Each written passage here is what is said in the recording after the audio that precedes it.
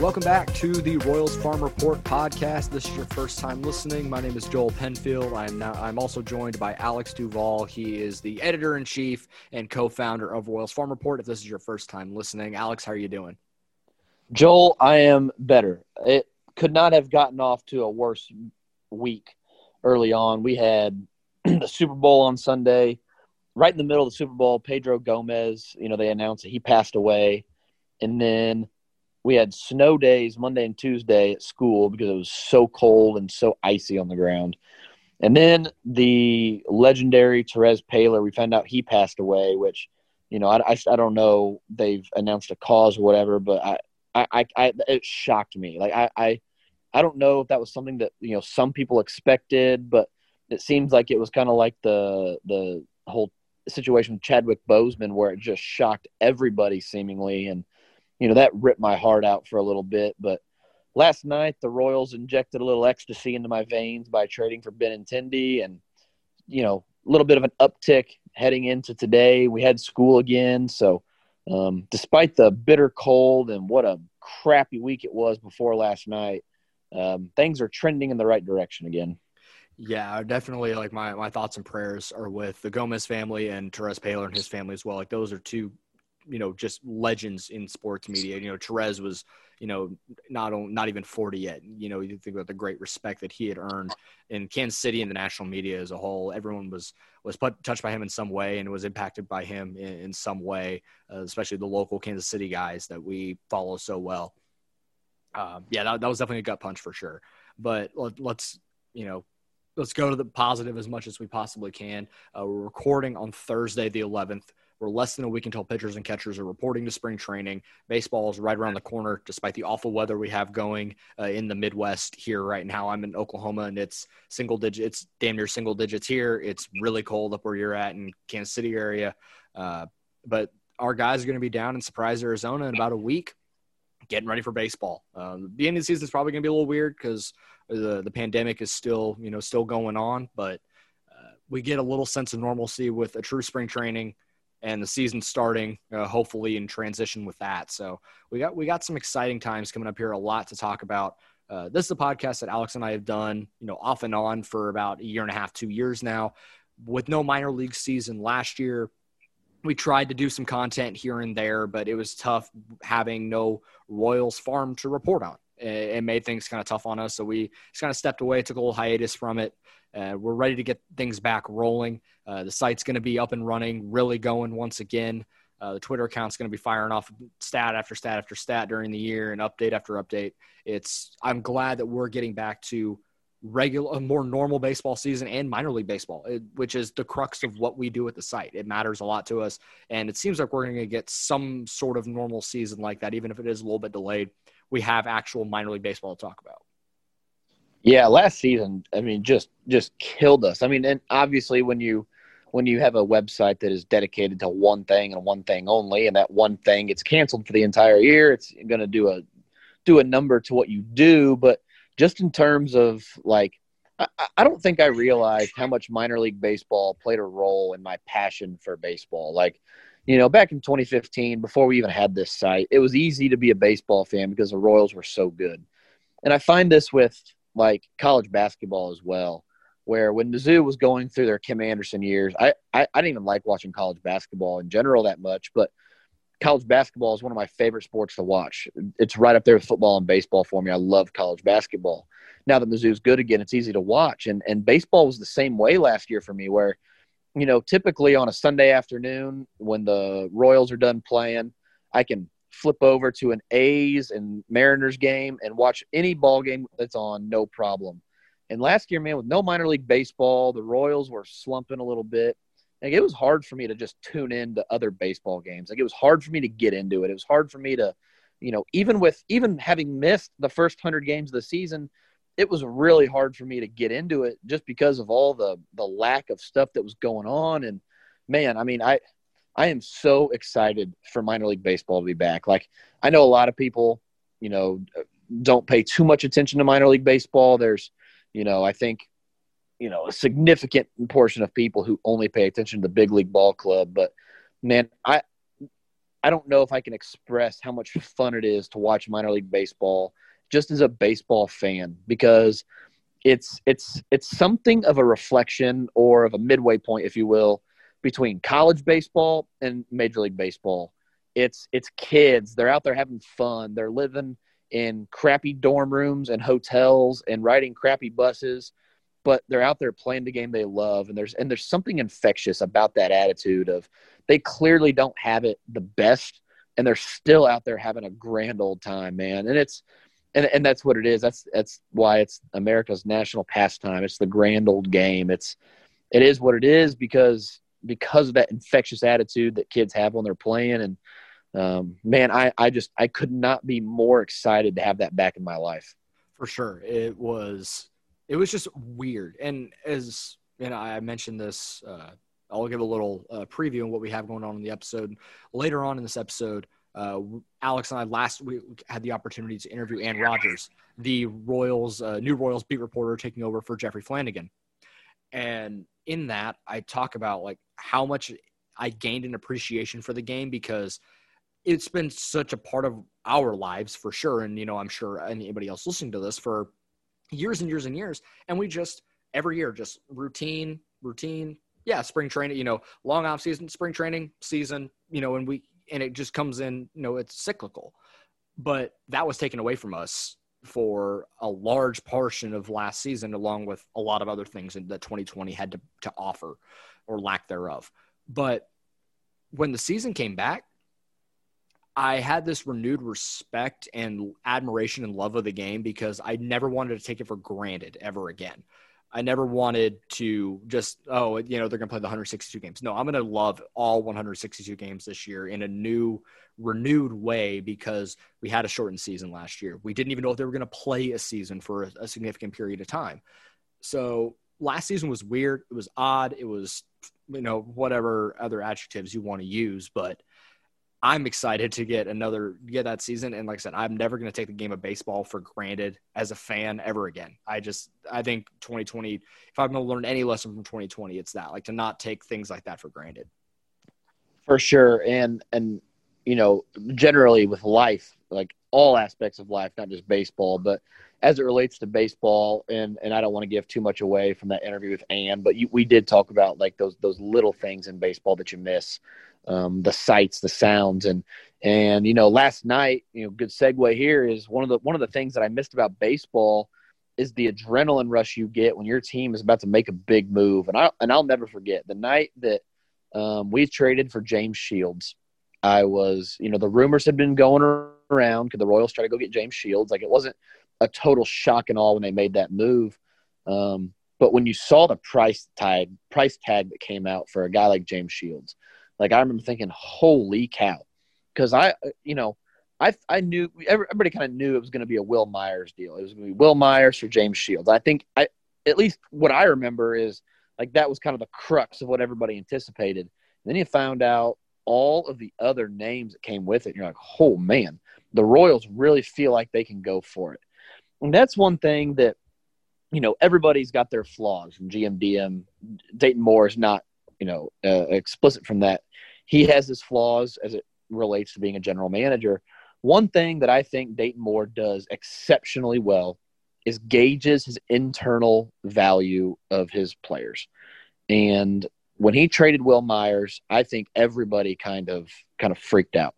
And then Will Myers has gone on to be a good Major League Baseball player. He's a very good hitter. He has not been anywhere close to that, what the number 3 overall prospect in baseball designation would imply that he could have been.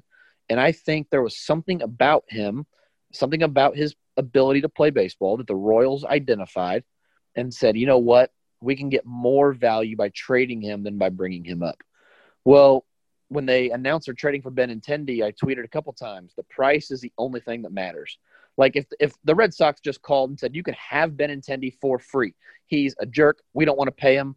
You could just give us a bucket of balls. You can have him. Of course you're going to say yes. Like, it was never Benintendi that I didn't want on the roster. I just didn't want to trade Jackson Kowar for him, right? So when they announced it was Khalil Lee, in the back of my head, like, you never root against anybody. Like, Khalil Lee is a phenomenal kid, and I wish him nothing but the best. And if he was in Kansas City, I would wish him nothing but the best. But in the back of my head, I was kind of smirking a little bit because it was almost like we know something that they don't. Like Dayton knows something that maybe nobody else does. And it's kind of like, and part of it is I was in the middle of writing up our prospect rankings. So I had gotten all the players' bios and whatever I was going to write about them was written up, and I was just battling internally. Where do I want to have these guys? And Khalil Lee, I looked down, and he was 14th on my list. I had him 14th on my Royals prospects list, and that made him the 4th-ranked outfielder in the system, behind Kyle Isbell, Eric Pena, and Sully Matias. And so when you think about that, it's the way that Khalil Lee wasn't progressing and the depth that the Royals now sort of have in the outfield, especially considering they acquired Benintendi. I love this trade. I mean, trading Lee and Cordero does seem like a lot, but if you really boil it down to simplicities, Franchy Cordero's played 95 games across 4 seasons, and Khalil Lee, like I saw Dan Szymborski released his Zips projections in that trade, and Zips is not very high on Lee at all. And the 80th, 70th percentile outcome for Benintendi is a 2-win player. So I'm excited about that trade. It jazzed me up. I miss stuff like that about baseball. I missed that ecstasy that you get, the adrenaline rush when something like that happens. And, man, if you're a Royals fan listening at home or in the car or wherever you're listening to this right now, the idea that Dayton Moore felt like adding a player like Benintendi for the next 2 years to this team, you should feel really good about how the Royals feel about themselves internally. Because going into the last season, the 2020 season, before we knew it was going to be canceled, the Royals didn't make any big moves like this. They didn't make this type of move. And it's not that Dayton Moore was subliminally telling everybody that he didn't think they would compete, but he kind of did, right? And so this year when you make that move, just like we got James Shields for 2 years, we only get Benintendi for 2 years unless they extend him. That should give you a really good idea about how the Royals feel about their window, about how they feel about Kyle Isbell when they felt comfortable enough to trade Khalil Lee. I only see positive things coming out of this trade. Absolutely. And for the details for people that maybe don't know or want to know more, obviously Andrew Benintendi is coming back to Kansas City. Franchy Cordero from Kansas City to Boston. The Mets were a 3rd team in this. Where they came in or why they came in, I have no idea. But they sent a low-level pitching prospect to Boston. Kansas City is sending Khalil Lee to the Mets. And I believe also in the trade, the Royals are getting cash from Boston, about 1/3 of Benintendi's salary-ish, about a little over $2 million for this year, because this is Benintendi's 2nd arbitration year. But I love this deal. When I saw the initial tweet that Benintendi is looking to get traded and the Royals are the front runners, I said, yes, give me this. I like this a lot. You get 2 years of him. At first, for some reason, I thought he was just a 1-year rental. And at that point, I was like, eh. But for 2 years, it gives me, and you alluded to it a little bit, it gives me James Shields trade vibes a little bit. Not that the Royals are ready to compete right now. Because even when they traded for James Shields, they were not – that window was peeking open a little bit, that they had Hosmer up, they had Moose, they had Salvi, they had Kane, Escobar. Everyone with the offense was starting to come together a little bit. It was shoring up the pitching staff. And then 2 years later, obviously, they did what they did. But that window was not open yet in 2013. It was starting to get there. I think what we're seeing right now, going and getting a guy like Andrew Benintendi, who's a solid big league contributor, it shows you, I think, the pitching is coming. You already have Singer and Bubic up. You got Lynch and Kowar, Bolin, and others just waiting in the wings. Brad Keller's a solid mainstay in the rotation. Bullpen, we'll figure it out, but I think at least the rotation, you know what you're going to get at this point, or you know that the talent is there. This is shoring up your lineup a little bit. It's filling in some of those holes in the lineup. And right now, the Royals lineup, it looks pretty solid if you break it down. But I like what this says about where the Royals are at with that winning window again. I think we're seeing it peak open a little bit. I don't think it's yet. I think 22 at the earliest, but I think 2023 we're realistically going to see the Royals as a contender in the AL Central. If this is any indication of where the Royals could be at right now. And I think that says a lot about what Dayton Moore believes in this team right away. He wants to go and get a guy that, has been a solid big leaguer, was a really good part of that 2018 World Series team in Boston, and had a really good 2019 until the last month of the year when he got hurt, and was hurt most of last year too. So if he can get back to that 2018, beginning of 2019 form, you have a solid lefty in the lineup that the Royals have desperately needed. He fills in Alex Gordon's spot in left field, and the chips are going to fall where they may, but right now this looks really good for the future of Kansas City. That's for sure. Yeah, it does. And, one thing that I really enjoyed today, there's a video going around social media of Benintendi doing like a introductory press conference virtually, if you will. And he made the comment that it's good to feel wanted. And I don't know anything about how Boston runs their organization. I know they traded Mookie Betts, and that's pretty good tell. But the reputation that Dayton Moore has for taking care of people and making it feel like a family and making players feel trusted and wanted. Like I am as analytically driven as anybody else, but I also acknowledge that players won't play loose. They won't play comfortably. They won't play the way you want them to if they feel like they're under pressure all the time. And you can't have players feeling like every mistake they make is going to be their final opportunity, or that they need to play a certain way if it's not their style. And I don't want to make it out like, the clubhouse and the attitudes and the family feel of the organization are more important than playing than good, like, physical attributes. But I mean, they're totally undeniably important too. And so I kind of wonder, when they get Benintendi in here, if he's healthy, if he's in great shape, like apparently he's in the best shape of his life, according to Dayton Moore, man, I think there's a real opportunity he bounces back in a big way this year. And the Royals, by adding him at 26 years old, have kind of hedged their bet too. Let's say that this year they go 80 and 82. They don't quite get to 500, but they're a good ball team. They're competitive, clearly 1 year away from the playoffs. And in 2022, we turn around and it's July, and oh man, 2021 was like 2003 all over again. We were fake contenders, and for some reason, this team's just not ready. Well, then you flip Benintendi at the deadline for a couple of good prospects who can help you in a couple of years. Like they haven't totally restricted themselves with Benintendi. And if you don't think that they can trade Benintendi for a guy like Khalil Lee, you are crazy. They can absolutely go get a guy like Khalil Lee in 2 years. Maybe he fits the timeline better by then. I don't know. So that's the beauty of this is when you trade for a guy this young and this talented, if it doesn't work out, then you probably haven't moved enough that's going to kill you in the future. Like, you've got depth in the outfield. Outfielders are, not a dime a dozen by any means, but getting a guy like Khalil Lee on the open market wouldn't be crazy expensive. And so you haven't crippled yourself, but you've also given yourself the opportunity for a big ceiling here. And the vote of confidence that gives to the rest of the team, to the rest of the organization, and to the fans is something that I'm excited about. So I want to go back to a point that you mentioned a little bit earlier when we first started talking about the trade. You mentioned Khalil Lee and Kyle Isbell.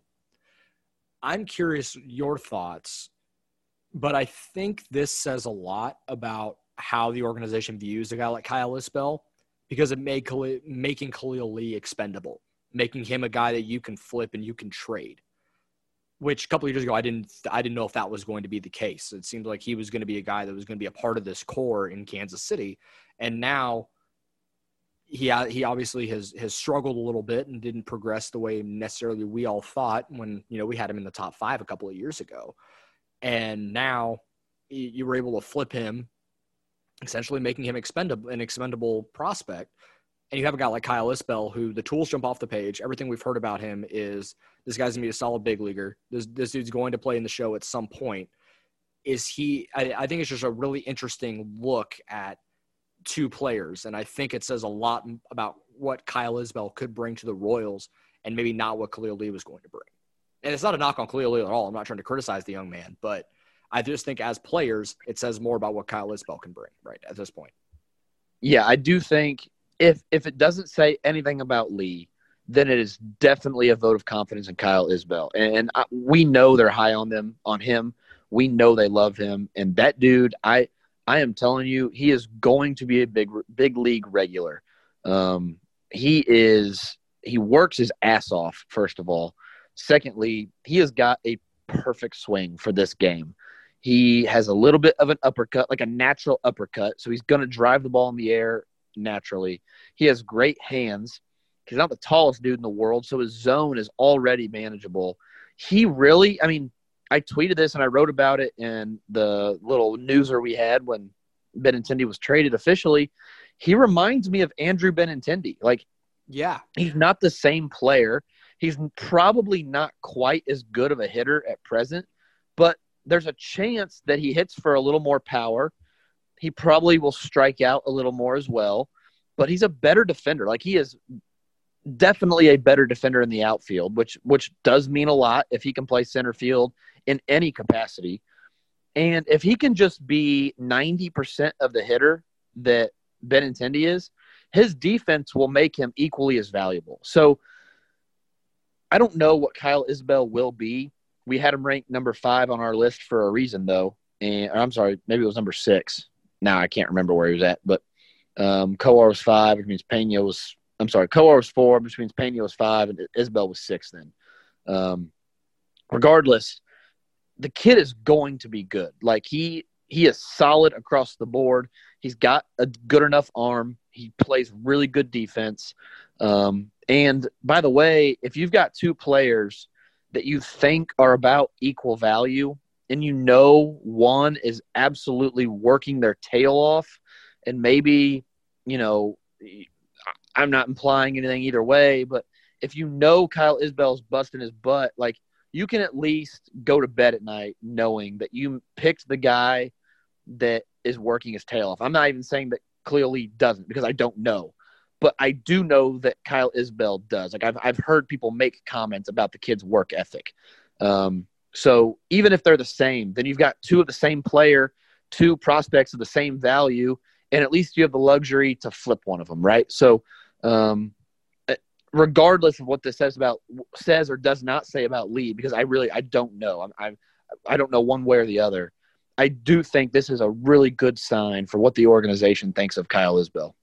Yeah, absolutely. And then you look at as I mentioned earlier, it gives me almost the reverse of what we saw in the James Shields trade where they had stripped the rotation, the sticks were there.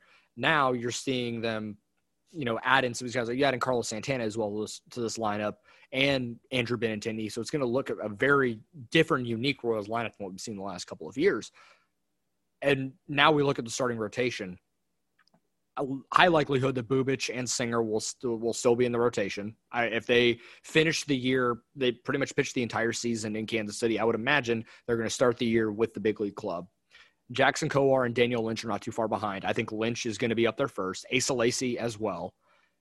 Where do you think the rotation looks at the end of 2021 for the Royals? Which guys do you think come up and assert themselves in the rotation to start in 22? So I think it depends on how the year is going. In a perfect world, in terms of value, in terms of the team competing, a perfect world would have Brad Keller, I think pretty obviously. And then I think the next 3 are kind of very much situational. If everything is going perfect and the Royals are actually competing for a playoff spot because the rotation has been so good, then after Brad Keller, your next 3 starters are Danny Duffy, Mike Minor, and Ervin Santana. And follow me on this. I forgot about Ervin Santana signing that minor league deal. Yeah. So the thing is, I don't expect Ervin Santana to be that good at this point in his career, But let's just say that he is. Let's say he comes out and puts up a 3.8 ERA and throws almost 200 innings for this team.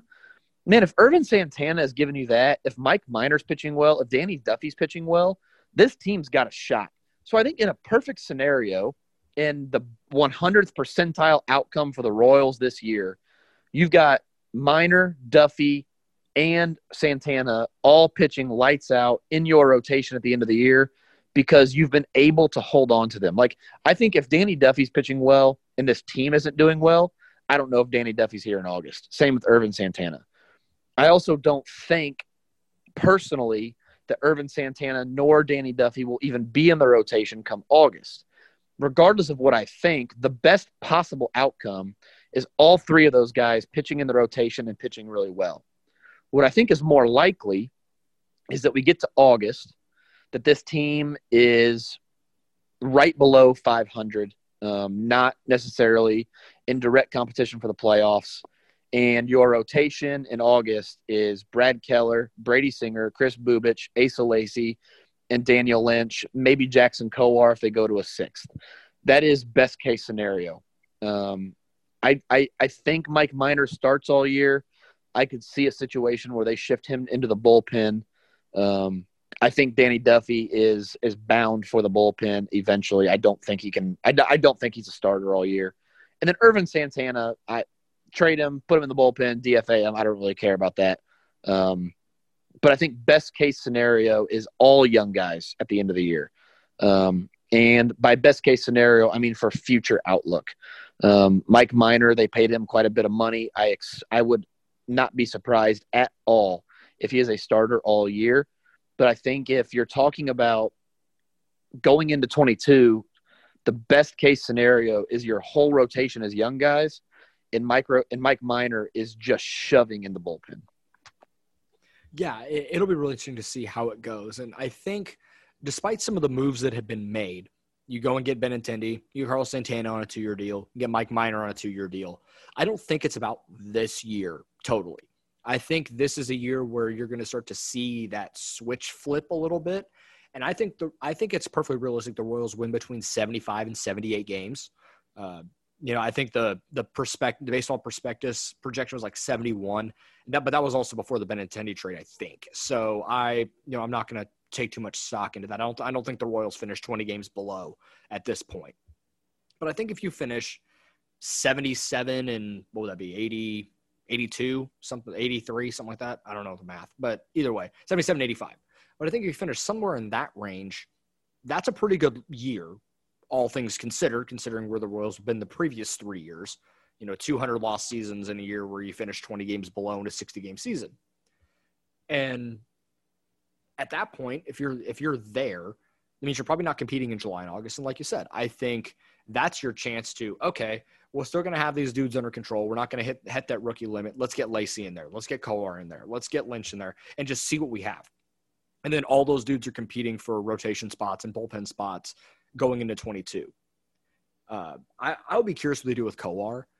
It depends on what his curveball looks like. If he's still kind of just fastball change, let that fastball change eat in the bullpen and see what you have there. I think that would be kind of fun to see. I'm really curious what Lacy looks like in his first full professional year. Sucks we didn't get to see him in rookie ball or anything this past year, but from everything we've seen from him in satellite camp and some of the stuff he's put out from his off-season workouts down in College Station, he looks the part, looks like the real deal.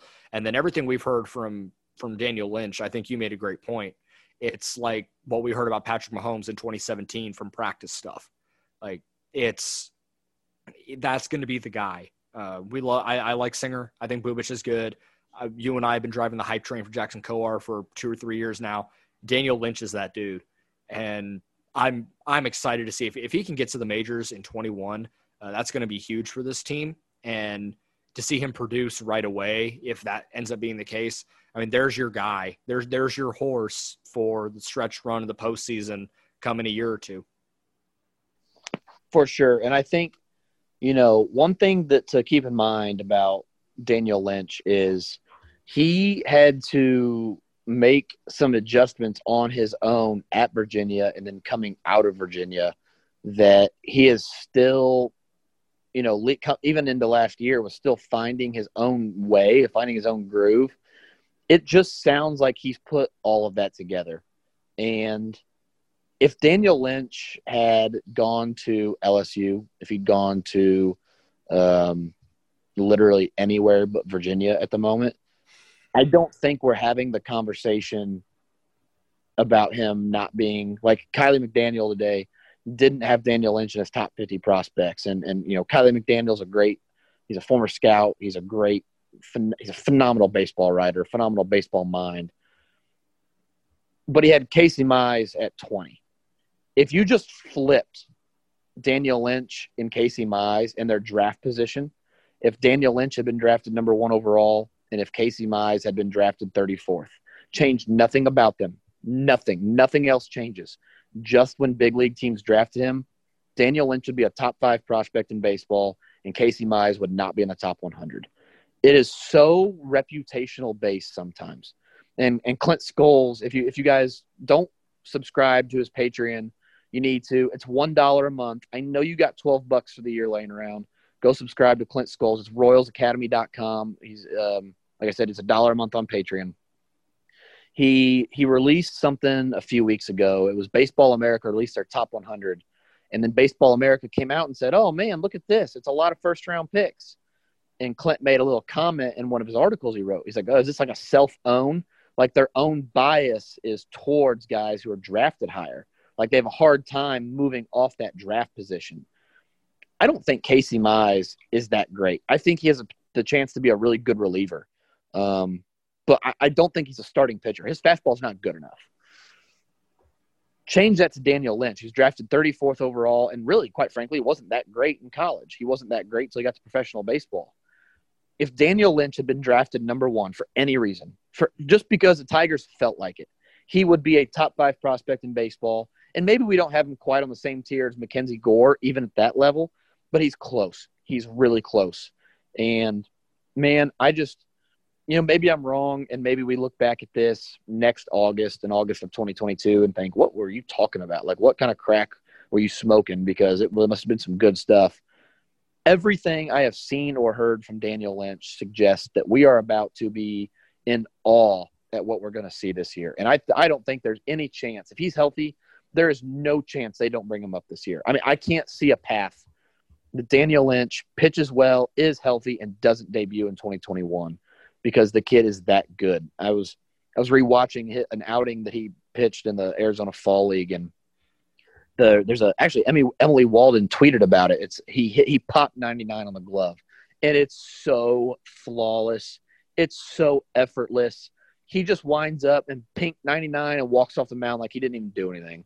It was just like, I am so excited. And again, it's kind of like, unfortunately for us, if for anyone who remembers Patrick Mahomes back in 2017, players in their press conferences would talk about him during the season. Patrick Mahomes wasn't even playing, and players in their post-game and like midweek press conferences would talk about Patrick Mahomes. Like, man, you got to see what this dude's doing in practice. It's the same thing we're getting from players now about Lynch. We had a podcast recording, I think it was last spring, maybe when all COVID really started, and we were maybe still a little unsure. Maybe it was last summer. I don't remember when it was. But Richard Lovelady just like offhandedly mentioned how filthy Daniel Lynch was. And for a guy like Richard Lovelady, who is filthy in his own right, to be saying stuff like that, man, I don't necessarily think Royals fans realize what they're getting because the national media hasn't seen it in over a year and a half and hasn't adjusted their rankings accordingly yet. Daniel Lynch is a top 25 prospect in baseball. Keith Law got it right on this one. And I could not be more excited to see that kid throw. Yeah, I remember that podcast we did. It was like in July or August at Satellite Camp. And we had Nick Heath on, who was on the men from the IL, and then Richard Lovelady was actually at Community America Ballpark, at T-Bone's, at the Kansas City Monarchs, at their stadium, doing Satellite Camp, sitting there with his mask on, just sitting in the bleachers, just shooting the bull with us for like an hour. And we asked, like, okay, who's been the dude that's impressed you the most? And he just goes, like, without even thinking, just, that Lynch kid is filthy. Just like without even a second thought. And that's always something that's stuck with me throughout this whole offseason and things like that. Like that quickly, like of all the dudes that are there, he just goes, oh yeah, Lynch, it's Lynch for sure. Like that guy is ridiculous. That says a lot because, you know, like I said, for Richard to say that, I mean, that's pretty high praise too. Like Richard's an awesome dude. And like I said, he's really damn good in his own right, and wish we could see more of him this year in the bullpen for the Royals. But I think it says a lot about what Daniel Lynch is. Yeah, and you mentioned the way that he said it like that. Like there's a, I don't want to call it a code, like it's, you know, some kind of unwritten rule or anything ridiculous. But anytime you ask a player about their teammates, they're always going to try to throw in a lot of them and talk about how all their teammates are good. And it's just protecting your teammates a little bit. Like, I don't know, just giving everybody props, you know, being humble. And that's what Lovelady was doing by all accounts. But there's something about guys that separate themselves too, like with Mahomes in practice. Like when other players see it and other players know it, like they know before anybody else because they have to compete against them. Like they have to get on the mound after Lynch or before Lynch or hit the box against Lynch. And again, when a player says something that quickly, like Richard Lovelady did not know we were going to ask him about other players. Like he had no way of knowing that's what we were getting ready to ask. And Nick Heath was on the call. Like we didn't even ask Richard specifically. We asked both of them. And he jumped in there and offered that up. I mean, the players know before we do. Like they always do. And for him to make that comment without like immediately going, oh, and you know, all these other guys are good. Like they know who's got next. And I think Richard Lovelady kind of subconsciously and on accident, quite frankly, told us that Daniel Lynch has got next. And once he said that, like you could tell that Nick Heath's face kind of lit up too. Man, I got butterflies when they were talking about that because you could just tell that they realized what they were watching. And man, if Daniel Lynch comes out and starts shoving, people are going to be redacting their not top 50 rankings so quickly their heads are going to spin. Oh yeah, it's very exciting. Like I said, just talking about baseball is going to be so giddy and excited. It's something that I've missed so badly, and I'm ready for it to come back. I've had on my wife and I have a little like whiteboard calendar thing on our fridge, and on part of it, I've had days until pitchers and catchers report and a countdown going every day since the last out of the World Series. Like that's how obsessed I am. If you need any indication, my wife makes fun of me for it all the time when I go and change the day, and I've done it, you know, since about 110 days or whatever it is. So does Joey Molinaro. Hey, that dude doesn't miss. Oh, hey, 2 weeks for pitchers. Yeah. That dude is undefeated on the internet. I swear to God. Kid's hilarious. As I mentioned earlier in this episode, we have an interview Alex and I did last week with Ann Rogers, the new beat reporter for MLB.com covering the Royals. It was an awesome time talking with her. And they said she's replacing Jeffrey Flanagan, who retired after a long, illustrious career covering Kansas City sports for the Star and for MLB.com. And after talking with her, like, I don't think there's a better person to pass the torch, to carry the torch covering the Royals for what Jeffrey did to her. She's awesome. She covered the Cardinals for a couple of years. She's a Mizzou grad. So obviously the J school there is insane. And so you know that she knows what she's doing. Alec Lewis, who covers the Royals for The Athletic, is a Mizzou grad as well. So you still have that connection there. But she's awesome. I think you're really going to enjoy this conversation, and we'll have it on the other side of this break. We will be right back. And joining us on our first episode back on the Royals Farm Report podcast is Ann Rogers. She is the brand new beat reporter for MLB.com, covering the Kansas City Royals. Previously, she worked with the St. Louis Cardinals. She's a Mizzou grad. We're glad to have her on tonight. How are you doing, Ann? I'm good. Thanks for having me on. So Alex he went to Central Missouri, but he is a diehard Mizzou guy. So you guys got that going for you. M-I-Z. Go Tigers. Yeah, absolutely. I applied to Mizzou. That's about all I got. We only take the best. Only take the best. I'm just learning now the fandom of it, because in college I covered most of the athletics, so I never really cheered for them.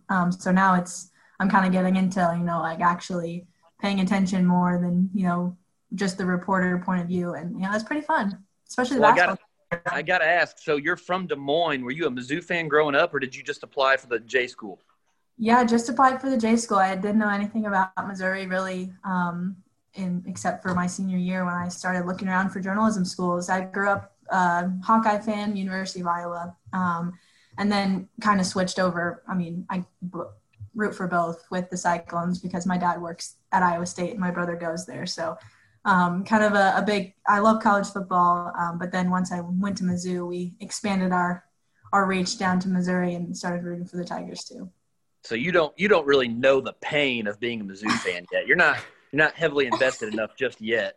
Oh, I have heard stories. My boyfriend graduated from Mizzou, and he has lived in St. Louis his whole life. So he's a Mizzou fan, and he's told me all of the painful moments. I've heard them, but I haven't experienced them. Beginning now, I guess. Well, just hang around long enough. They're sure to break your heart at some point. If there's any consolation here, I'm an Oklahoma State graduate, but I recognize that same amount of pain. So I can empathize with the Mizzou pain with Oklahoma State pain. It's very similar, I'm sure. I think every sports fan has that, one or two moments you're like, that just hurts. That just hurts. So I'll start here. You mentioned in the very beginning when we introduced you that you are just kind of learning to be a fan of Mizzou because you covered them for so long. How do you balance being a fan and being passionate about what you're writing about without kind of taking that fan route and staying, as unbiased as you can as a journalist? Yeah, it's a good question. I just kind of channel that passion into the game. It's pretty easy for me to take myself out of it just because that's how I was trained. And also, it's my job. It's a great job, but it's my job at the end of the day. So, I view it as work. And really, I love baseball. I grew up watching baseball. I grew up playing softball. My family is a baseball family. So I really love the game, and that's kind of what I channel my passion into. And then being able to, analyze the game and talk to players, talk to coaches, create stories, and really focus on the humans in the game. That's really where my passion lies now. It's not really that difficult to take my fandom out of it. Even when I was covering the Cardinals, because I grew up close to St. Louis and grew up a Cardinals fan, I just kind of was like, this is my job and it's a fantastic job and I love it a lot. But at the end of the day, you're a reporter and that's kind of how you were trained that way. So it's really not that difficult. And I kind of just channel all of it into the game and what I love about baseball. You talk about building a relationship with the players, and this is obviously a unique situation. But I'm sure you saw Jeff Passan's story about I can't remember his last name, Drew Robinson. Robinson. Yeah. I was thinking Drew Roberts. I knew that wasn't right. Drew Robinson today. The people behind those stories is obviously so special and so unique. But at times, it is part of your job to write about the players not living up to their end of a contract as they perform on the field, or about potentially having to replace a player. So how do you balance getting those relationships with the players for those stories that matter so much, but also knowing that at some point in your job, it's going to require you to not necessarily be negative, but the realities of the business of baseball? Yeah, it is a business. The relationships are important. And I think really what you have to establish early is that you're going to treat them as humans. You're not going to treat them as, just the player on the field that they are. That's a huge part of the person they are. And it certainly comes into play every night. We write about them and we're going to write about their performance and they know that. But I'm looking really to write about them as humans and, share the world their story if they'll let me. And I think you start with that relationship and they know too. I mean, I don't think every single player knows about the business of baseball. And at some point they come to the reality of the business of baseball. And so, they understand that, really well, probably better than anybody. And so of course we're going to write about it. Of course we have to, talk to them about it. And if they want to talk about it, they can. They know that we're there to share their story. And, so yeah, it's just kind of a balance of that relationship of being able to say, Yeah, we're gonna talk about your performance, and we're gonna talk about, the business of it, but also we know you're a human, and we want to share your story that way as well. So being kind of as professional and ethical about it as possible. This, obviously this last year has presented challenges beyond what we can talk about on a baseball field, but I know in your profession, it's presented its own unique set of challenges during that 2020 season where you didn't have as much access. How were you still able to build those relationships and talk to players? It's very different doing it over a Zoom call or, socially distance in a press box or something like that. How are you able to still navigate that part of it? Because building relationships with players and with the coaching staff and the organization as a whole is so important. How are you still able to do that this past season? Yeah, it was difficult, that's for sure. I feel like I kind of took a step back, really. I was going into my second year covering the Cardinals, and I thought spring training was great for me because I spent the whole time down in Florida, and they saw my face every single day and got to know me more than just, what they knew during the season in 2019. And then it all kind of stopped. I relied on the relationships that I had built in 2019. And that helped me a lot to get through 2020. The players know you, they see you on Zoom, but also, if you can reach out to them beyond Zoom and ask them, other questions beyond what, what we talked about on the Zoom that night, more about the game. I think, that helped a lot too. But it was really difficult. At the beginning, we were all kind of figuring out Zoom and figuring out how to ask questions on Zoom and what happens when your internet goes out. It really was a challenge, but I think we got into a routine over time. And I know it was only 60 games, but by the end of the season, I think everybody kind of got it. And we're going to start the season this way over Zoom. And we just kind of have to adjust and adapt to it. So hopefully, players and coaches, they see your face in a box. It's not the same as in a clubhouse, but if they see your face every day on the Zoom, hopefully they start to recognize you and your questions and that sort of thing. So you kind of just, like everything, you just adapt to it and hope that it goes back to normal. Right. That's a big part of all of this. Yeah, I'm hoping for some normalcy in 2021, but we'll see. As far as getting to watch the games, is there anything that you noticed that, or I guess I should ask first, were you able to attend the games there in St. Louis and be in the press box and actually get to watch? Yep, I went to every home game. We did not travel last year. I'm hoping that resumes in this season, so I didn't travel last year, so that was difficult for me watching the games on TV, but I was able to go to Busch Stadium and watch in the ballpark, and that was really nice. So that was my question then. So this can apply to the road games. How difficult is it what are some things you feel like you miss? So compared to when you're sitting in the press box in St. Louis, watching the team play on the field, getting to see everything that happens in between every single play, what are some things you feel like you missed about the game while it was on the road? Because most fans are accustomed, we watch 90% of the games, most of us at home on TV, and so I think we're less apt to picking up on stuff that does happen in the games. What are some stuff that you feel like you missed? Some things that you would include in stories, some pieces of the game that you just didn't get to see because you weren't at every single game? Sure. Yeah. The big thing is, who's up in the bullpen, who's stretching even, because those matter more, even if they start getting warmed up and don't end up going in, warming up, that factors a little bit into their availability for that night and beyond. So that was the biggest thing in the dugout. Just, how the players are reacting, who's in the dugout, who left the dugout, things like that, how they interact with the manager, that sort of thing. Even just things on the field, let's say a left fielder makes a great move or has a great jump. We don't see that. You don't see that on TV. You see the catch, and it's great, but you also want to be able to see the jump. And in the press box, I can see that happening in real time and kind of see how they set themselves up, how they position themselves to be able to defend, that sort of thing.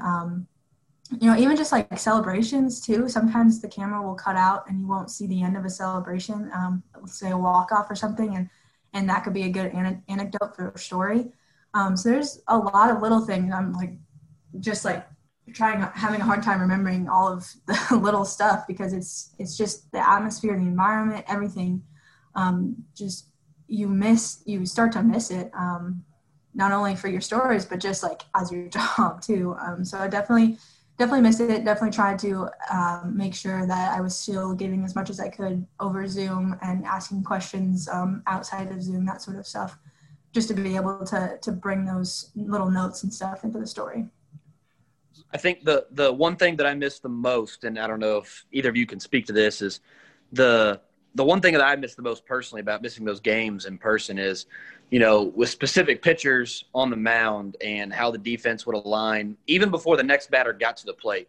I think it's so cool watching the players. So let's say it's Duffield on the mound, gets a pop fly, and while the ball's in the air, Salvi, if he doesn't have runners to worry about, looks down at the first baseman, looks down at the third baseman, and they're already communicating, if the play allows, for the next batter. Hey, you need to be on the line, you need to be in the hole, make sure you get over because we're getting ready to shift.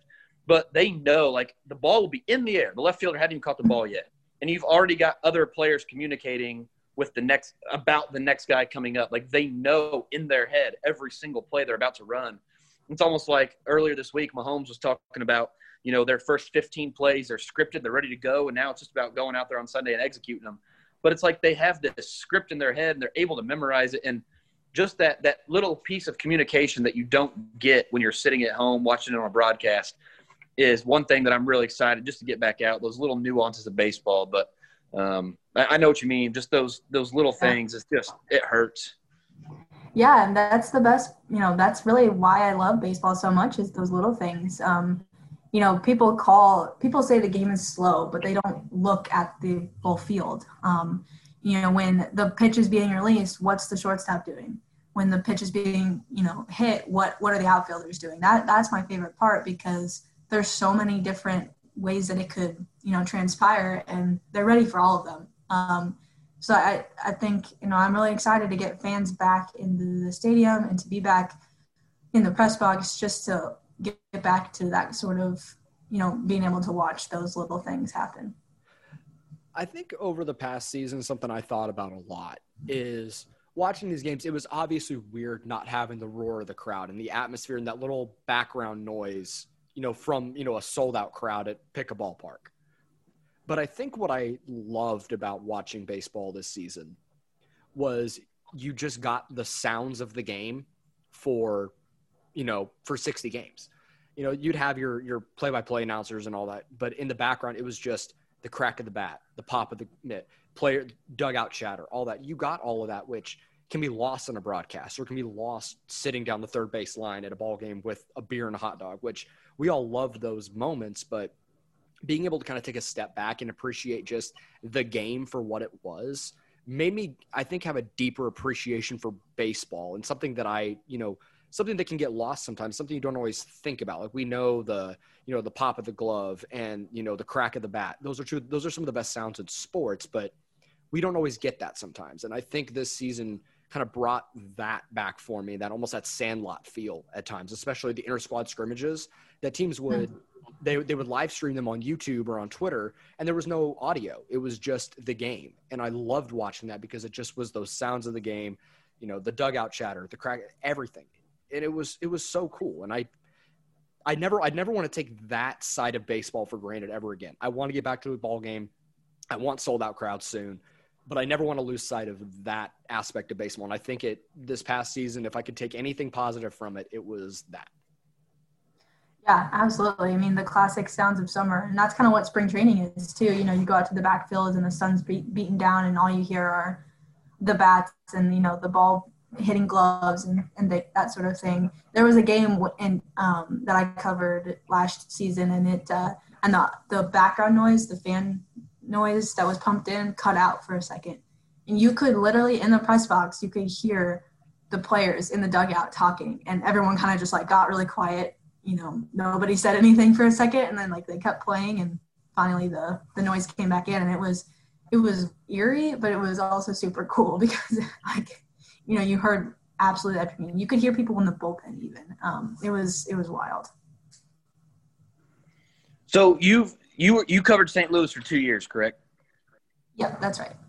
So you're still pretty new on the job. We haven't even gotten a spring training game in yet, but just right away, culturally, organizationally, is there anything that you've noticed, anything you would compliment the Royals organization on? I know, I've talked to a few of the guys that are involved in that process, but anything you notice that's different? Because we get all the time that Dayton Moore runs a tight ship and it's great people, and he wants to surround the organization and the team with great people. So anything about the organization that is different from St. Louis? Not that it's in any way inherently better than what was going on in St. Louis, just things you've noticed early on. Yeah, I would say exactly that. That everyone just seems really nice, and they want to welcome you in. I've been having calls with Royals front office people, just introducing myself, and everyone's kind of asking about my life, and they want to get to know me, and that's really nice. And they they're just all I heard before I took the job before I came over here was just how nice that organization is, how they care about people. They care about they want to make whatever they have better than when they got here. So I know Dayton has been there for a really long time, but he's always looking, whenever he does move on, he wants to be able to say that the Royals organization is better. And I think that's really important. And he wants to, being able to grow the game and in baseball, but also in Kansas City as well. So it's just really cool. And I'm excited to know more about the organization. Everyone that I've talked to is just really awesome. Very welcoming and everything. The players that I've talked to so far have been really nice, and of course the coaching staff as well. So, it's that might not be what you were looking for, but everyone just being just good people really is what I've noticed right from the get out. And I've been on the job about 2 weeks or so. So it's a quick start, but nothing but good first impressions. That's awesome. That makes you proud to be a fan of the team. And, even, Joel and I lightly, I don't use the word covering because by no means we cover the team, but, as a hobby, write about the team a little bit. It makes you proud to be a fan of an organization like that, where I don't know that I've ever had a conversation with somebody who, as a person, had a problem with something went on in the Royals front office or even in the Royals organization for the most part. You get your baseball disagreements for sure at times, but just as people, to a man, to a woman, I've never heard of an issue within the organization that, of people mistreating each other or being abusive. And, I'm not in there. I have no idea what goes on a daily basis, but it makes you proud to be a fan of that team, to spend your money on that team, to spend your time on that team when you know that they're going to be there going to bat for you and your interests in terms of how they treat people off the field. Yeah, it's awesome. And really, they've got a new wave coming for players. And I think, that the performance on the field is going to kind of reflect that. And, so there's nothing really better than fielding a good team while also being good people off the field. I think that's what every organization strives for, and it's hard to do. But I think, that's what the Royals kind of go through just as an organization over the years. And I've been learning a lot about the history of the organization, the history of baseball in Kansas City. And it just seems like, it's just fun, and they value baseball and they value people. And, that's awesome. That's what I love to hear.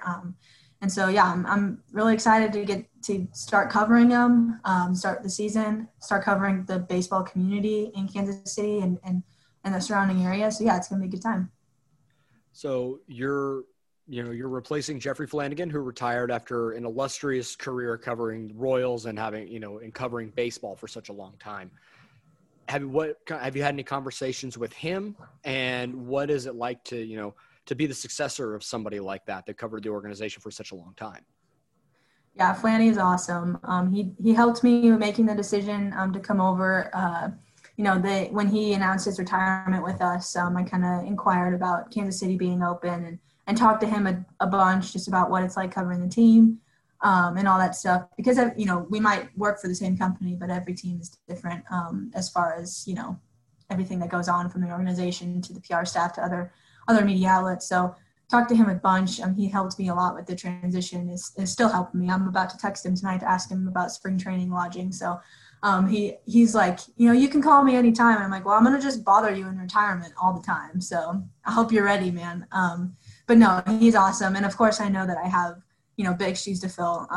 I had big shoes to fill in St. Louis when I took over for Jen Langosh in 2019. So I know what it's like. We're different people, Flanny and I. We probably cover it a little bit different. But at the end of the day, we're still going to have the same job, or he had whatever. So we'll be doing, the same thing. I'm excited to dive in, to the prospects, to the major league team, all that sort of stuff. And I for sure will be keeping him in the loop, making sure he helps me out with all of it too. So he's not completely shut off. I'm sure he'll pipe in on Twitter a few times or so. Naturally, I'm sure he's still going to say cheers everybody when the Royals win. It wouldn't surprise me. I think that's just too ingrained in what he does on social media. It's crazy, he and I were talking about a week after he made the announcement he was retiring, and he's like, I just feel like I'm on vacation. I don't feel like I'm like gone from working. So I'm sure that'll start to settle in once spring training rolls around and opening day. But I'm sure he'll find something to do. He's an awesome guy, and I'm sure we'll be hearing from him. Is there a player that you maybe haven't gotten the opportunity to talk to yet? I don't know how many players in the organization you've gotten the opportunity to speak with and get to know yet, but is there one player that you for sure like, yes, I need to interview this person because they seem like awesome person, awesome player, etc.? And why is it Nick Heath? No, I'm excited for all of them. I've mainly just said hi to a few of them, not too many. So I'm excited for a lot of them. Nick Heath for sure, one of them. But especially some of the prospects too, I've been reading a lot about and getting to know that sort of side of it. And people like Bobby Witt Jr. and Daniel Lynch and all those people, Jackson Kowar. Excited to get to know them. With the Cardinals, I didn't get to dive in too much to the minor league system. Of course, I'd cover the top prospects and all that, but mainly it was so focused on major league team, just where they were in the standings, the division, all that sort of stuff, playoffs, that sort of stuff. So this is going to be a different kind of view. Look a little bit to the future. I don't think the future is that far off from the major league team, and I don't think the organization thinks that either. So they're they're looking for it to come sooner rather than later. So yeah, I'm excited to look at all those guys and get to know them, talk to them. It's always fun talking to prospects like that, just because you can just see the excitement on their face every time you talk to them. So definitely excited for all those guys and all the major league guys too. Salvi, Nicky Lopez, Brad Keller, all those guys. Nick Heath's a friend of the show. He's been on here a couple of times. He's genuinely one of the best dudes in the business. That's awesome. I'll have to say we have that in common then, so we can start off on that good ground. Yeah, and Alex and I have been driving the Jackson Kowar hype train for about 3 years now. So we're ready for that guy to get to the majors too. That's awesome. Oh, let's see here. Where else do we want to go? Do you have anything else, Alex? Oh, he is in the middle. He's eating dinner too. Of course he is. Sorry. My wife and I, Joel, edit this out of the podcast. I will. My wife and I have our first sonogram tomorrow morning, and I have been really busy trying to balance school, that, and eating. So they always come a little meshed together. But it's all good. Anyway. Important. Dinner is important. You were talking about the balance of prospects, and depending on where you're on the standing, like you mentioned, St. Louis, they were more in competition for the playoffs, and it's more imperative to cover the big league team at the moment. The balance, I'm sure, is probably something that you have to make a decision about in your job, and there is certainly a market for minor league baseball in Kansas City, specifically when the team is struggling, but it is, MLB.com, and I know they do the MLB pipeline now, but that balance is something that, luckily for us, we are Royals Farm Report. We don't do a whole lot of big league stuff in terms of writing, in terms of coverage and research. But how do you wager that balance? How do you decide, how much time you're going to spend in minor league baseball? Because that certainly detracts the time you're spending researching and interviewing players for the big league team. And, in St. Louis is probably a little easier, but heading into the season where, the Royals expect to be competitive, but maybe not a playoff team this year, but they have a lot of exciting young names coming up. You know, how do you spend time debating and wagering that balance? Yeah, well, luckily, my editor does have a say, so he can just tell me what to do. But no, it will be interesting. I think you kind of just see how it all plays out.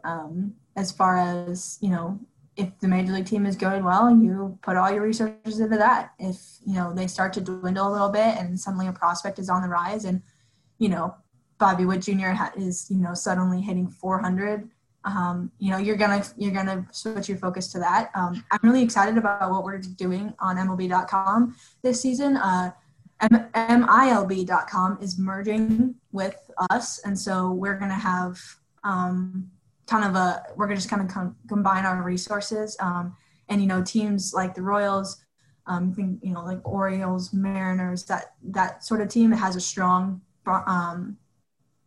pipeline, strong farm system, you're going to maybe switch your focus over depending on how the major league team, and you're going to focus a little bit more on what's on the rise, especially if, you know, there's a prospect that's, you know, doing really well in the minors this year. And so we definitely want to give coverage to the minor leagues, especially after a year where nothing happened. But also, you know, of course, I'm the Royals reporter, so I'm going to focus on the major league team, and especially, you know, if things start going well, like they hope, you want to be able to put all your resources into that. So it's kind of a balance, and you know, you lean on your editor, you lean on the pipeline guys as well, and then you also just kind of see for yourself and how it all goes. So minor league baseball.com is merging with MLB. How long until we get a minor league baseball TV merger with the MLB At Bat app? There you go. You got to bring. That's a good question. I hope soon. I hope that's in the works. I'm not sure on the details of all that, but that'd be cool.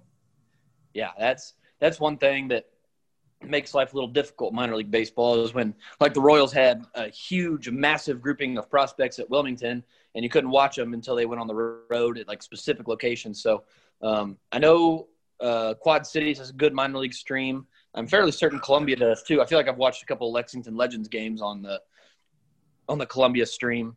Off the top of my head, I don't know, but merging that with the MLB At Bat app and having all that in one place would be very, very cool. Pay one subscription instead of two. That would be also awesome. So rooting for that in the future. If you get any good words on that, let me know, because I'm super excited. Okay, I'll keep you updated. I'll put in a good word. They definitely listen to me all the time, for sure. I can't wait to watch some of the worst batter's eye views of all time on MILB.com. There's one that still sticks out in my mind. I want to say it's Nashville. You know how the camera is offset normally to like the third base side? It's to the first base side. It's so awful and off-putting and wrong. Yeah, and it's not like particularly close either. Like, it's almost like you're looking over the second baseman's shoulder. Yeah. That's Nashville, right? I think so. Yeah, I think it's Nashville. You got one right. Yeah. Oof, awful. But yeah, it'll be baseball, and I think I'm not going to turn down watching a single baseball game possible if that's the case, especially when it comes to the minor league system. All right, and let's get to know a little more about you and your baseball fandom. We'll take a step back from the journalism side for a little bit. We talked about that enough. So you said you grew up a Cardinals fan. Who's your favorite player? Grew up a Cardinals fan.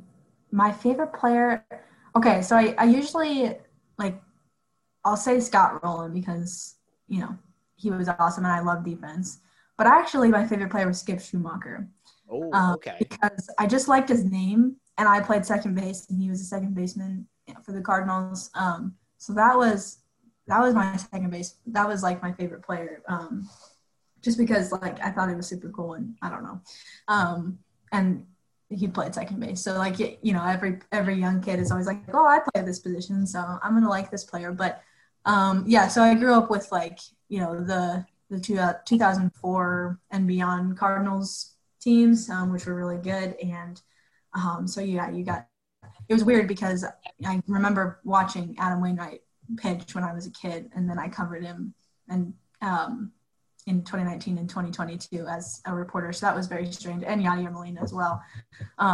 So I love those teams. You know, Albert Pujols, of course, was awesome. But yeah, Scott Rowland and Skip Schumacher were probably my two favorite. I was a big Scott Rowland guy too when I was a kid. Like that was always a guy that I was never obviously a huge Cardinals fan. I grew up Royals and Mariners, but always loved Scott Rowland. I remember one of my like coach pitch teams, I think when I was a kid, we were the Cardinals, and I wore number 27 because I loved Scott Rowland. That was, and also Scott Rowland's a Hall of Famer.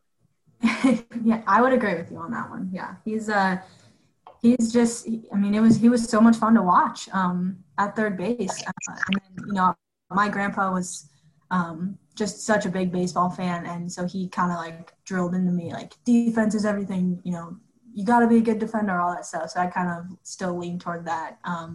And so when I see a good defender, I'm always like, oh yeah, that's a good player.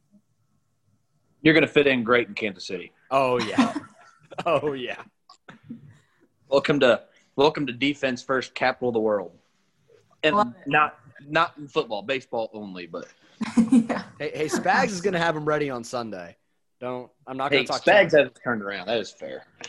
But if you had to stand in the batter's box, and this can be any pitcher in history, if you just stand in the batter's box and just watch a pitcher, like watch their pitches come in, who would you pick? Well, my first thought was Bob Gibson. He'd knock you down 0-2. I would also be running away very quickly from that box. There'd be no way I'd actually stand there. But also, I would love to face Mariano Rivera's cutter. That would be awesome. I would not do anything with it. I'd also probably still run away from the box. I wasn't a good hitter when I was a kid. I wasn't either. I'm with you there. I was basically just used for running because I was fast. So I would basically just like, you know, either draw a walk and then run the bases or just be a pinch runner. So I wasn't good. So this is a bad question because I would not do anything with the pitches besides watch and run away. Well, the good news is part of the question was just to see it come in because I'd be terrified too. If I watched 2 fastballs come in from Bob Gibson and they were strikes, he's throwing the next one in my head because that's just what he did. And then he threw that ridiculous slider down and away, and you're done. Yeah, and I would still probably run from the slider even if it's going away from me or something. Oh yeah, it looked like it's starting at your front hip and then just dive into the other batter's box. Yeah, so those would probably be the 2. You know, Nolan Ryan too. That would be fun. Just be able to face him. But yeah, I don't know. There's a lot of really good pitchers. That's a good question. Alex, I've asked this question, but have you ever answered it? Well, I hit right-handed, so I'm going to cheat a little bit. But if I could pick one, I would stand in the box left-handed and let Randy Johnson throw a slider. Because the stories, like physically, if you watch him pitch, he is literally releasing the ball behind the batter. And then also throwing a slider, which can be behind the batter for a little bit before it breaks back over the plate. I mean, I'm guessing, I don't know that I've ever seen the physics broken down of it. I'm guessing that ball, when he threw his slider, like a really good one, it may be like a front hip type of pitch. I'm guessing that the ball was 40 feet away from the hitter and still behind them, and it made up the ground to go from behind the hitter's back to the front part of the plate within 40 feet, which I can't even imagine having to deal with. So I think that would be my answer. But if I had to bat right-handed, which is my natural side, it would probably also be Mariano Rivera's cutter. Just because it's a hard concept to wrap your mind around. The idea that, like, we always talk about pitchers got to have 2-3 pitches. They got to have an extra pitch. What is Josh Staumont going to throw with his fastball? It's like they got to have something else. It's like, well, except for one guy who didn't. It's like, what did he tell Salvi at the All-Star game in 2012? He's like, all cutters, you just pick the side of the plate. Like, they knew, like, that was an opponent of his. Like, like Salvi was still playing against him. And they knew what was coming. And there was just literally nothing they could do. So, like, I would love to be on the other side of that. Like, what is the problem? Like, why is this so difficult? What is so difficult about this pitch to hit? And also because I have a conspiracy theory about baseball in the first place that I think Mariano Rivera could answer. I will save that for another time, though. But, yeah, probably Mo's cutter if I had to bat right-handed. So I go back and forth on it because I have a righty and a lefty in mind. The lefty's Sandy Koufax. I have to see what Koufax looked like because, I mean, that's one of the best left-handed pitchers ever right there. And, and man, if he could have kept pitching beyond 30 or 31, I can only imagine what his stats would look like. Like the Calvin Johnson of pitchers. Yeah, pretty much, yeah. But my right-handed pitcher, I want to say Pedro because I got to see that change up. Because that change was just, it's dastardly. Like, he could tell you, it's like the Mariano Rivera throwing a cutter. Like, he could tell you, he's going to throw you his change up 6 times. You're going to swing and miss over the top of it 6 times. But I have such a fascination with Satchel Paige and the Negro Leagues in general, especially for the guys that we don't have a ton of stats on when they played in that era. That, you know, there's so many guys that are revered as some of the best players in baseball. And we know nothing about them. There's my fascination with Satchel Paige is more like some of the stories about him are legend and reality kind of all meshed together. Like, he would walk the bases loaded with nobody out and strike the next 3 batters out, or he would tell his infielders just to take a seat because he's going to strike the next 3 batters out. And his control was insane. He would warm up. He put a gum wrapper on home plate and throw over the top of it with all of his pitches. It's insane. Like, I want to see what that looks like. Prime Satchel Paige, I think, would probably be my answer for that. Yeah, that's a very good one. As well as Koufax too. That would be very cool. Very good. Alex, I think we need to find a way to interview Bob Kendrick and just let him just tell stories for like 2 hours. We don't have to say a word. Just let him talk. I'm down. I have emailed a couple times trying to set up field trips. So if you ever get a hold of Bob Kendrick, let me know, because if there's like 3 people on my bucket list of people I could talk to that exist that are like real people, he's one of them. I would pay like the money that was going for like Upper Bowl tickets at the Chiefs game on last couple Sundays ago for the AFC Championship game. Like, I would pay that much money just to have like a dinner with Bob Kendrick, like donate it to the museum and have dinner up in Kansas City with Bob Kendrick, because like there is nothing I look forward to more than their Salute to the Negro Leagues games where he sits in the booth and tells stories. Like, it is the most incredible 3 hours of my life every summer. Like, just listening to him, because they're always new. He always has like new stories he's telling. It's not like your dad where you go and you listen to your dad tell the exact same story he used to tell you when you were 4 and he's still telling you when you're 24. That dude has new stories all the time, and they are always incredible. And they are always, you know, they're not just stories for fun. They add something to the legend of the Negro Leagues. They add something that helps you bring people into the museum, and they're just incredible. And I mean, yeah, that guy's awesome. So I don't know where I was going with that, but yeah, if you can get a hold of him, let me know. He is awesome. I've interviewed him a few times, and he just, I mean, a quick 15-minute call will quickly turn into like 45 to an hour, just because he just talks and talks, and it's awesome. And you just shut up and listen, because, you know, those stories are just gold. It's awesome. All right. One last question for you here, Ann. Thank you so much for your time tonight. This has been awesome. We'd love to have you on again as the season rolls on. We'd have actual storylines to talk about as the off season is dwindling here, which is awesome. And we'll actually have real baseball to talk about here soon. We'd love to talk about your time, once you get into, being able to go to Kauffman Stadium and hopefully travel with the team and get, some stories and stuff. We'd love to do that. For sure. Yeah, I hope so too. I hope everything, goes somewhat back to normal and I can do all that. But definitely looking forward to getting over there, getting situated, learning everybody. So yeah, this is great. All right. I love it when Joel asks this question. All right. If you could go back and watch one moment in baseball history, live in person, you're there, which is it? That is a great question. Now, I steal it from another podcast, but I still love it because there's so many different answers, so many different options. I feel like I'm showing my Cardinals bias a lot, because it's just like on my mind, and because I've covered the team for 2 years and also grew up a fan. But so I apologize in advance, but probably Bob Gibson's 17 strikeout game in 1968 World Series. That is a unique and new answer, and I love it. I mean, that. I know that I just said Bob Gibson, to face, and I know that I have been talking about the Cardinals a lot, and maybe that's a bad thing for Kansas City, but I really think that would be one that I would love to see, and just like how it all transpires, because it was obviously 17 strikeouts, super dominant anyway, but he did it against, a Detroit team that was, loaded, and they eventually won the series. And he just struck out Hall of Famer after Hall of Famer. slugger after slugger. And so, yeah, I think that would probably be the one. But if you give me like an hour, I'll probably find another one and another one, maybe like 5 more that I would like to see. I change my answer every single time. I really do. And I think Alex does the same.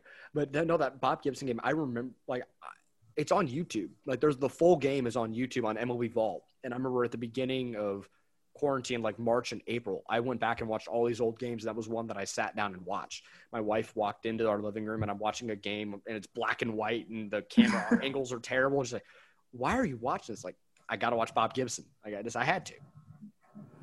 Yeah.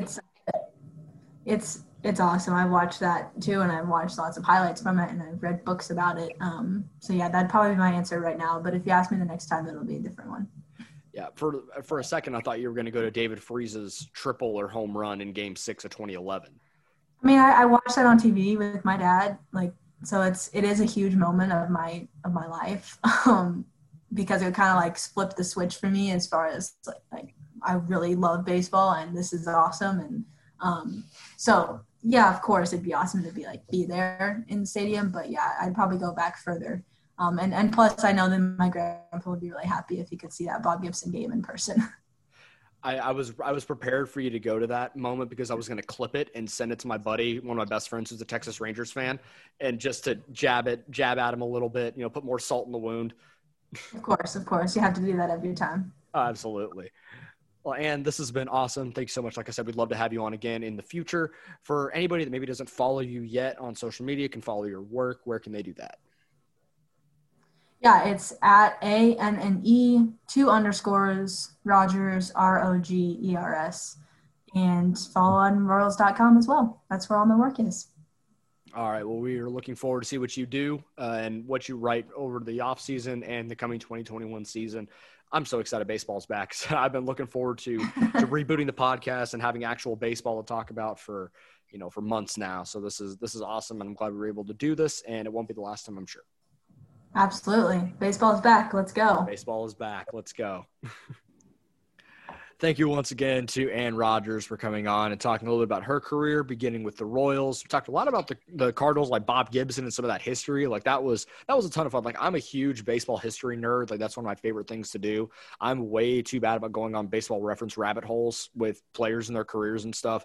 But it's really cool to talk about. Everyone has that different perspective on baseball. And I love that question at the end that I always ask because it gives you an insight into how they view the game as a fan. And I think she answered it really well. That like the 17 strikeout game from Bob Gibson in the World Series, that's not one I expected her to say, but that's awesome. I love that.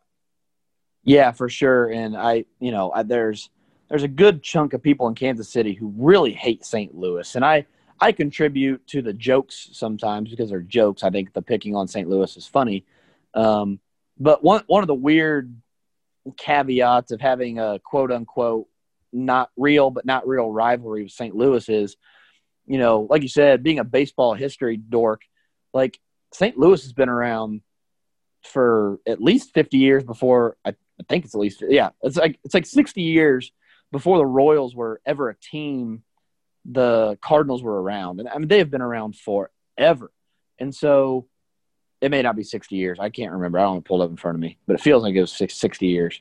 Regardless, they've been around forever. I mean, the history that lives in St. Louis baseball is rich, and it's teams like the Cardinals, it's teams like the Brooklyn Dodgers and the New York Yankees and the Boston Red Sox and the Cubs that you dive into that history, and the Kansas City Monarchs here in Kansas City, like some of those stories that live on from those teams, the Bob Gibson World Series, Stan Musial, Buck O'Neil, Satchel Paige, Babe Ruth. I mean, just the tradition that baseball has in this country is deep. And, it's good to hear people talking about that just for the appreciation's sake of the game.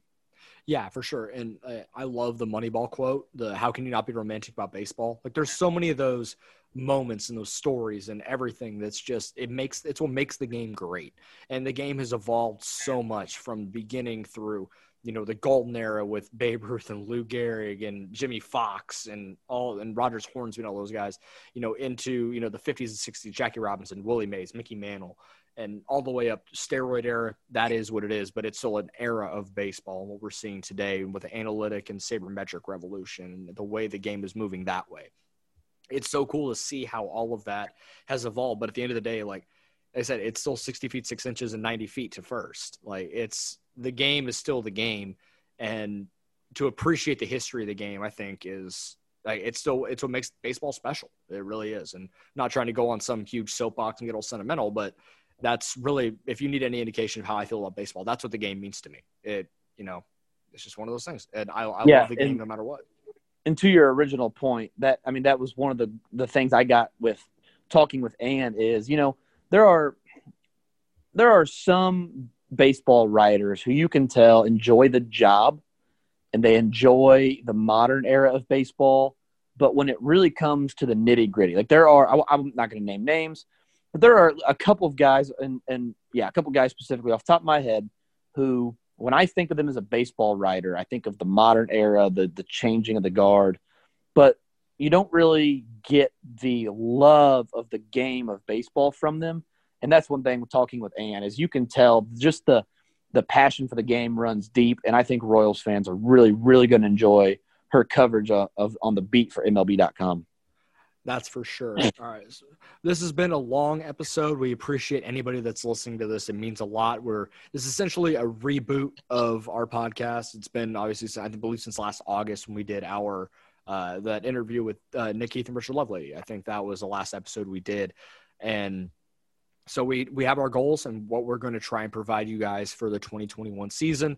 Expect at least one episode a week. Sometimes it'll be two if we happen to get an interview or something, some crazy breaking news or, a big, promotion or something like that. We'll kind of see, but if nothing else, one episode a week, we're going to try and provide a little bit of recap from all of the minor league teams. So the Columbia Fireflies, not the Lexington Legends, now the Columbia Fireflies, still in the Sally. They're the low A. Quad City River Bandits is now the high A team, not the Wilmington Blue Rocks. And then Northwest Arkansas Naturals and Omaha Storm Chasers. Still, AA and AAA remains the same. But we're going to try and give some sort of recap and talk about certain players and, where they fall in our prospect rankings. Are they trending up, trending down, things like that. We'll try and get player interviews here and there whenever we can. The minor league season doesn't offer many off days, but we'll try and do that whenever we can. But we want to provide any minor league analysis that we possibly can. We'll do mailbags. We'll do everything we can during the season and try and make this a consistent deal. And we'll obviously ramp it up even more as the Major League Baseball first-year player draft comes about in June or July. I can't remember when they're actually going to have it this year, but it'll hopefully be more than 5 rounds and we'll have more to talk about, but it's going to be another year where the Royals draft kind of high and hopefully it's the last time we have to talk about a top 5 pick for a little while, but that's what we hope to do for you guys this season. And any suggestions you guys have, feel free to shoot us a tweet or let us know in the comments on RoyalsFarmReport.com about what you guys want to see. And we will tailor this to what you guys want out of this, because it means just as much that you're listening to this, as anything. So we appreciate anybody that listens to this. Feel free to give us feedback, leave us a review, like, rate, subscribe, all that shameless plug stuff. Yeah, absolutely. All right. Alex, do a quick social media plug for the site and we'll get out of here and we will talk to you all next week. Yeah. At Royals Farm on Twitter, just at Royals Farm. Like I said, we will try and make this a weekly thing. Pitchers and Catchers Report next week, folks. Baseball season is here, as bitter cold as it might be in the Midwest and the Kansas City area. Baseball is about to be back, and it's an exciting time in this city. And we'll talk to you all next week. Have a good one.